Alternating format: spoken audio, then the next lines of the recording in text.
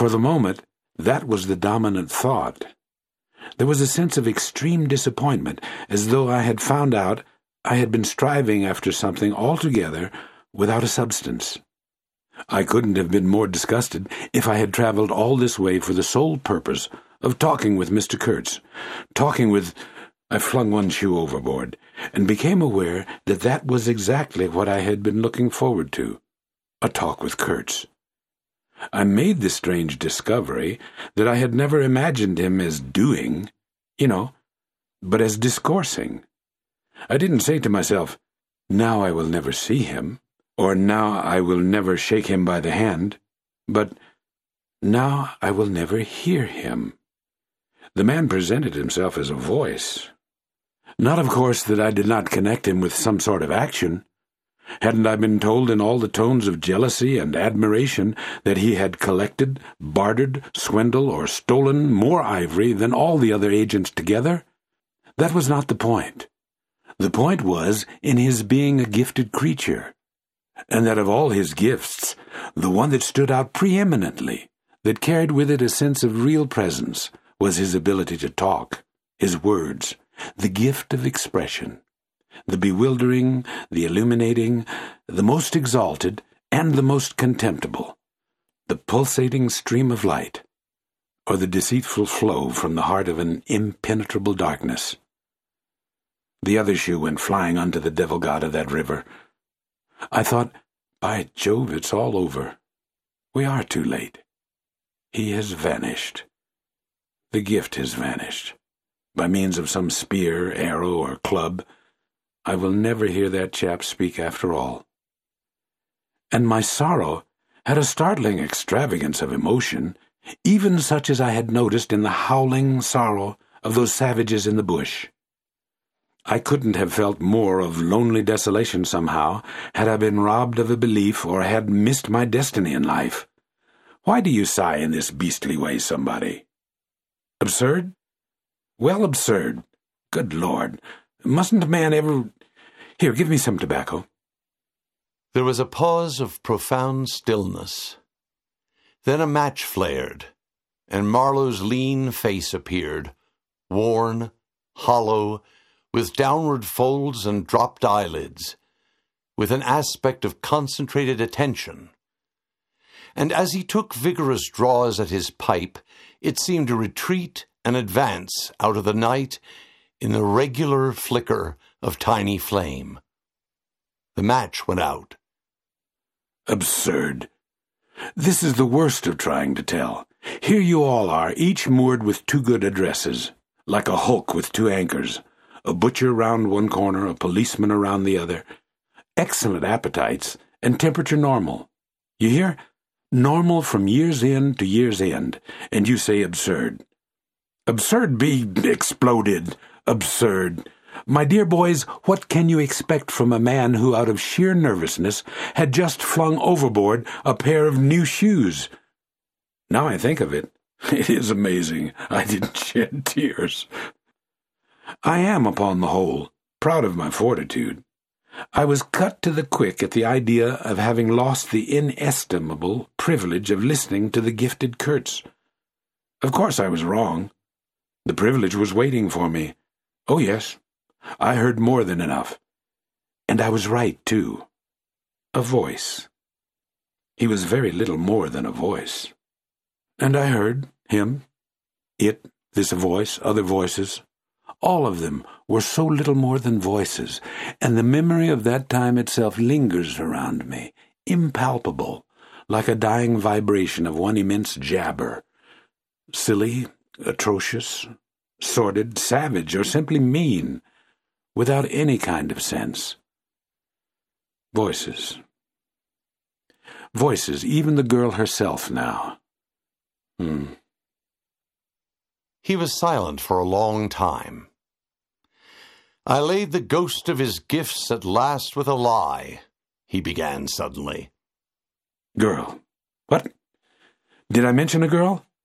Oh, she is out of it, completely. They, the women I mean, are out of it. Should be out of it. We must help them to stay in that beautiful world of their own, lest ours gets worse. Oh, she had to be out of it. You should have heard the disinterred body of Mr. Kurtz saying, "My intended." You would have perceived directly then how completely she was out of it. And the lofty frontal bone of Mr. Kurtz. They say the hair goes on growing sometimes, but this specimen was impressively bald. The wilderness had patted him on the head, and behold, it was like a ball, an ivory ball. It had caressed him, and lo, he had withered.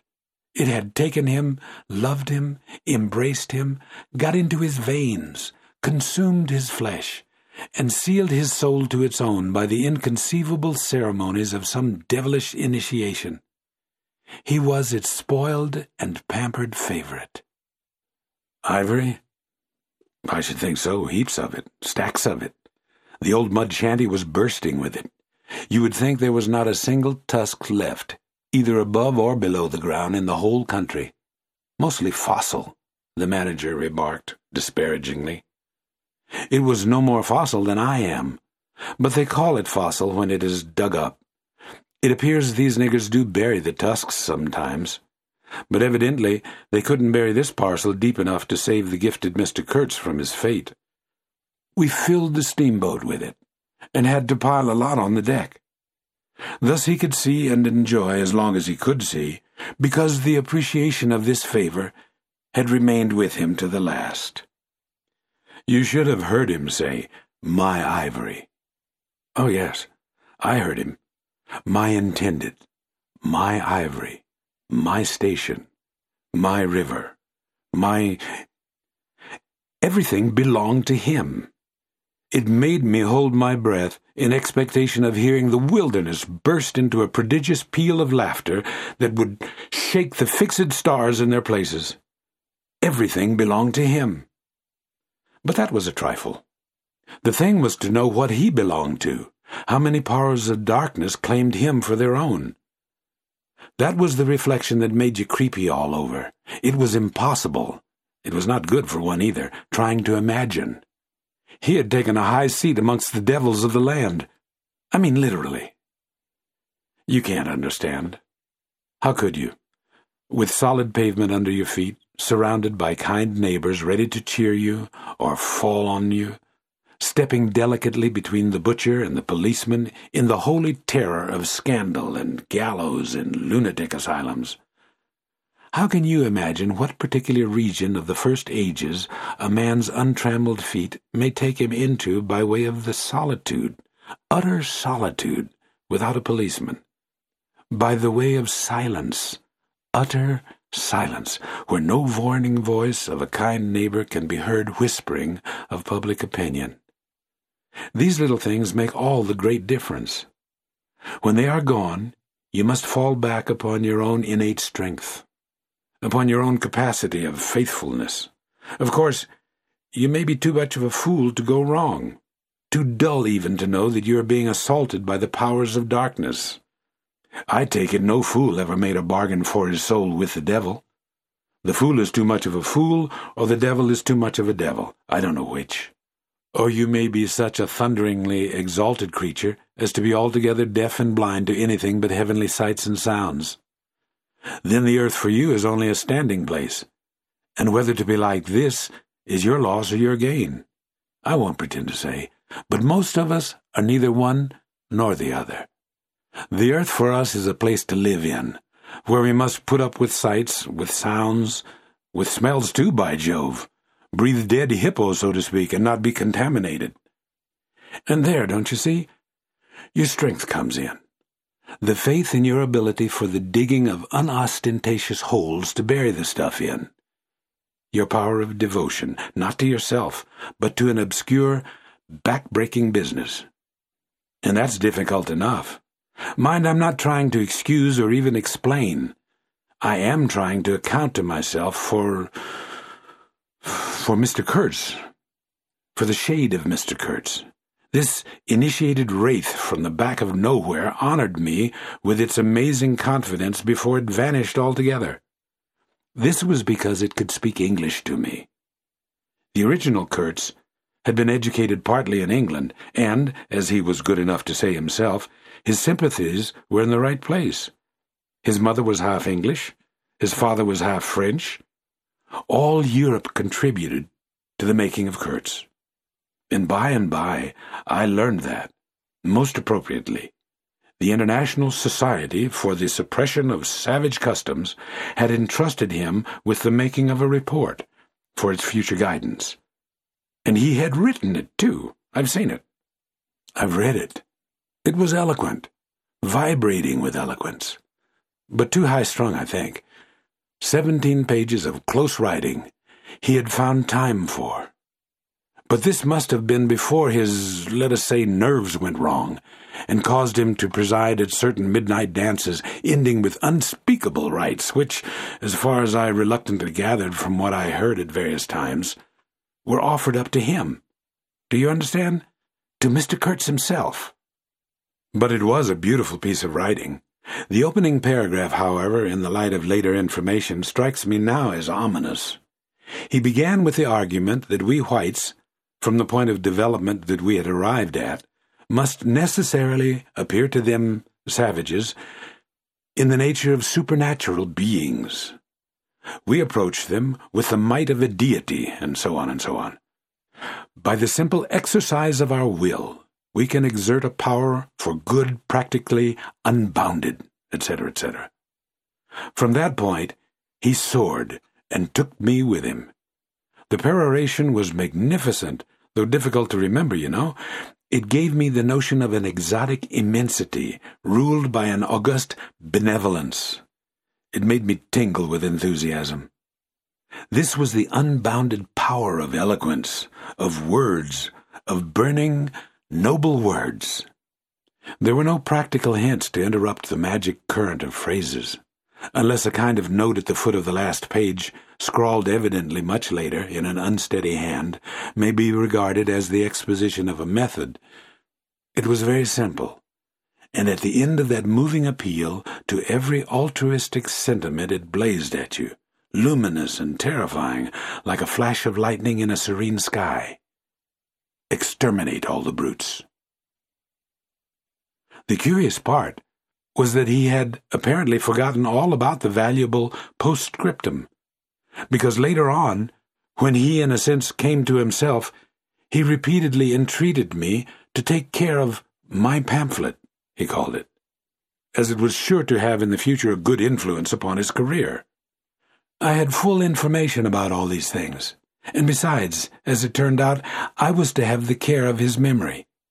I've done enough for it to give me the indisputable right to lay it, if I choose, for an everlasting rest in the dustbin of progress, amongst all the sweepings and, figuratively speaking, all the dead cats of civilization. But then you see, I can't choose. He won't be forgotten. Whatever he was not common. He had the power to charm or frighten rudimentary souls into an aggravated witch dance in his honor. He could also fill the small souls of the pilgrims with bitter misgivings.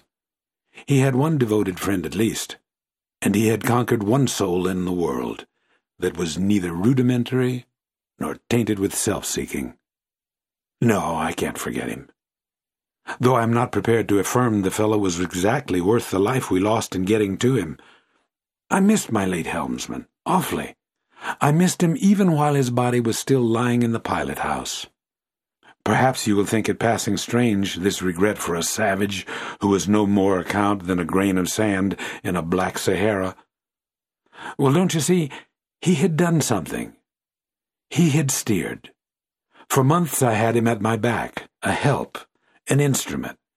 It was a kind of partnership. He steered for me, I had to look after him. I worried about his deficiencies, and thus a subtle bond had been created, of which I only became aware when it was suddenly broken, and the intimate profundity of that look he gave me when he received his hurt remains to this day in my memory, like a claim of distant kinship affirmed in a supreme moment.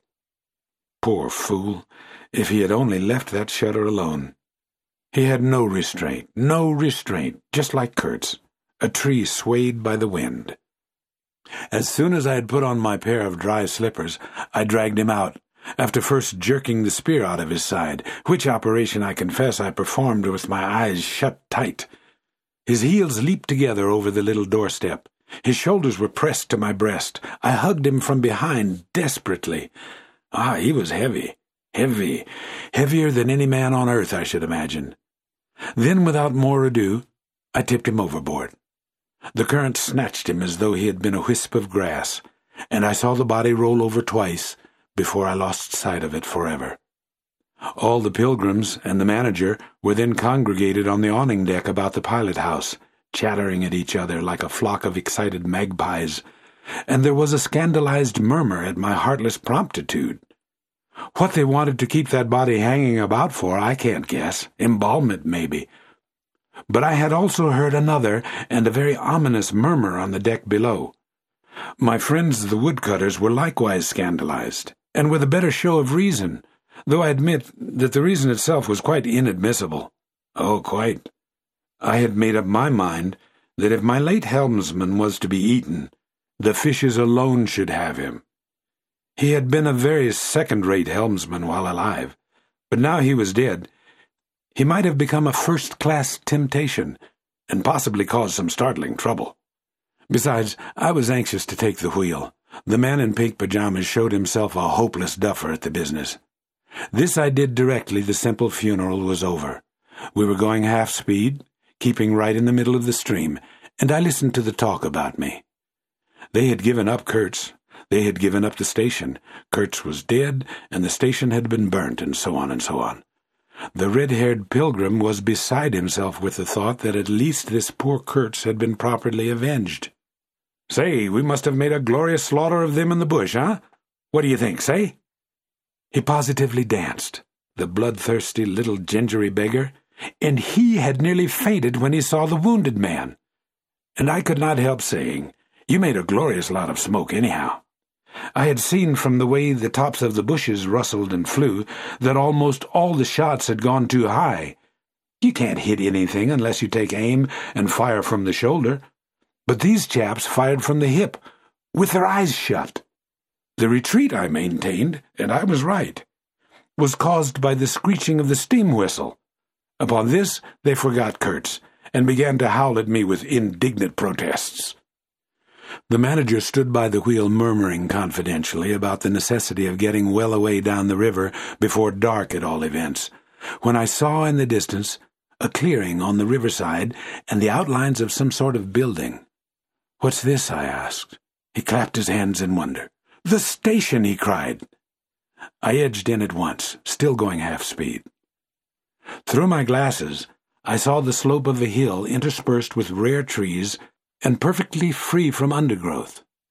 A long, decaying building on the summit was half buried in the high grass. The large holes in the peaked roof gaped black from afar.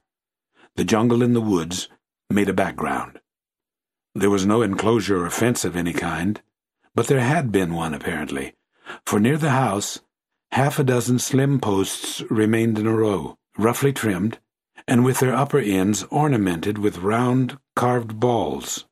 The rails, or whatever there had been between, had disappeared. Of course, the forest surrounded all that. The riverbank was clear, and on the water side I saw a white man under a hat like a cartwheel beckoning persistently with his whole arm. Examining the edge of the forest above and below, I was almost certain I could see movements, human forms gliding here and there. I steamed past prudently, then stopped the engines, and let her drift down. The man on the shore began to shout, urging us to land. "We've been attacked!" screamed the manager. I know, it's all right," yelled back the other, as cheerful as you please. "Come along, it's all right. I'm glad." His aspect reminded me of something I had seen, something funny I'd seen somewhere. As I maneuvered to get alongside, I was asking myself, what does this fellow look like? Suddenly I got it. He looked like a harlequin. His clothes had been made of some stuff that was brown holland, probably.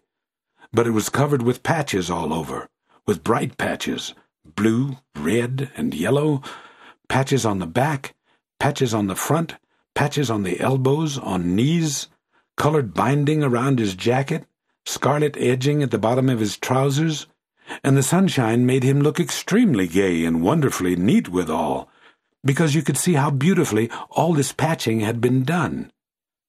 A beardless, boyish face, very fair, no features to speak of, nose peeling, little blue eyes, smiles and frowns chasing each other over that open countenance like sunshine and shadow on a windswept plain. "Look out, Captain," he cried. "There's a snag lodged in here last night." "What? Another snag?" I confess I swore shamefully. I had nearly holed my cripple to finish off that charming trip. The harlequin on the bank turned his little pug nose up to me. "You English?" he asked, all smiles. "Are you?" I shouted from the wheel. The smiles vanished, and he shook his head as if sorry for my disappointment. Then he brightened up. "Never mind," he cried encouragingly. "Are we in time?" I asked. "He's up there," he replied with a toss of his head up the hill, and becoming gloomy all of a sudden. His face was like the autumn sky, overcast one moment and bright the next. When the manager, escorted by the pilgrims, all of them armed to the teeth, had gone to the house, this chap came on board. "I say I don't like this. These natives are in the bush," I said. He assured me earnestly it was all right. "They are simple people," he added. "Well, I'm glad you came. It took me all my time to keep them off." "But you said it was all right," I cried. "Oh, they meant no harm," he said. And as I stared, he corrected himself. "Not exactly." Then vivaciously, "My faith, your pilot house wants a clean-up." In the next breath, he advised me to keep enough steam on the boiler to blow the whistle in case of any trouble. "One good screech will do more for you than all your rifles." "They are simple people," he repeated. He rattled away at such a rate he quite overwhelmed me. He seemed to be trying to make up for lots of silence, and actually hinted, laughing, that such was the case. "Don't you talk with Mr. Kurtz?" I said. "You don't talk with that man. You listen to him," he exclaimed with severe exultation. But now he waved his arm, and in the twinkling of an eye was in the uttermost depths of despondency. In a moment he came up again with a jump, possessed himself of both my hands, shook them continuously while he gabbled. "Brother sailor, honor, pleasure, delight, introduce myself. Russian, son of an archpriest, government of Tambov." "What? Tobacco, English tobacco, the excellent English tobacco. Now that's brotherly. Smoke? Where's a sailor that does not smoke?" The pipe soothed him, and gradually I made out he had run away from school, had gone to sea in a Russian ship, ran away again, served some time in English ships, was now reconciled with the archpriest. He had made a point of that.